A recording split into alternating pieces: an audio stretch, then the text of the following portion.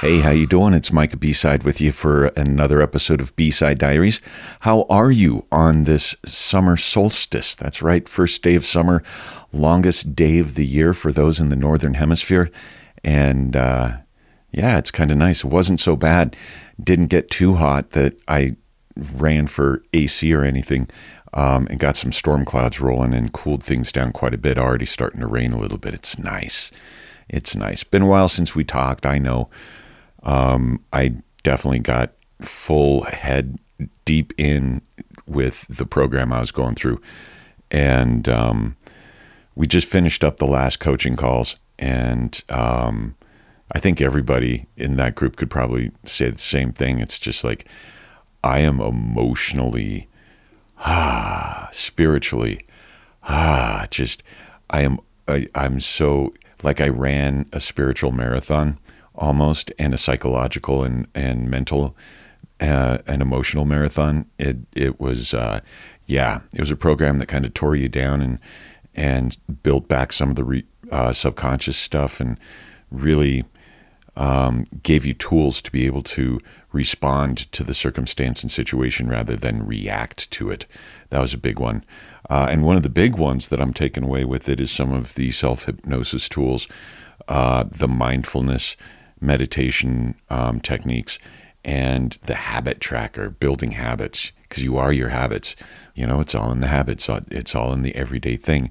And I feel like I went in initially thinking, okay, I just need help, motivating me in business coach type thing, because this guy does business coach stuff as well. And nope. It was like quickly devolved within the first 2 weeks. It was like, oh yeah, I got to work on a little bit of myself and the post-trauma PTSD stuff, the guilt, the shame, the low self-worth, low self-esteem, you know what I mean. So I really focused tackling on that and found a few techniques and stuff. So that's cool. And it's not, even though it's the end of it, it's actually just the beginning, because this was kind of like it was almost like a military boot camp for the soul and the mind, using a lot of neuroplasticity, the neurolinguistic programming, and self-hypnosis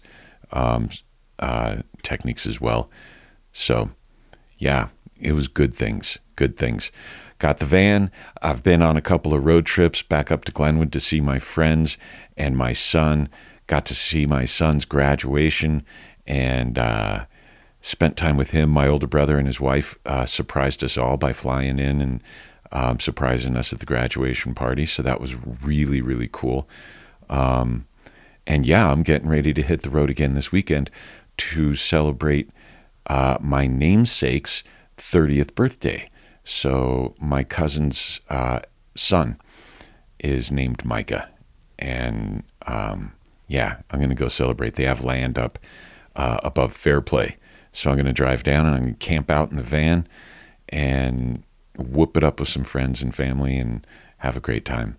And then who knows? Maybe I'll go on a road trip. Anyway, yeah, things are rolling, things are moving, and I'm feeling pretty good. Yeah, I'll tell you all about it a little bit later. I'm pretty spent. It's been a long day, but I love you guys. Just want to check in. And I had to, oh, yeah, and another thing. I mean, I had to throw down an episode on the solstice, but also today marks 9 months seizure-free. I haven't had a seizure since September 21st. So 9 months seizure-free. Gotta love them apples. All right, you guys take care. I'll see you soon, or at least talk with you soon. Much love. Mad gratitude. See ya. The first thing that happens is the world goes black. You just hear a little snap when your neck rolls back. You don't bite your tongue off or foam at the lips. And before you hit the ground, there's a moment of bliss. It's like toking a spliff, it's like shedding your skin. It's better than the best train wreck there's ever been. You have to let it in, as much as it's upsetting to wake up with bruises you don't remember getting. You don't remember how the hell you ended up indoors. You don't remember whether you were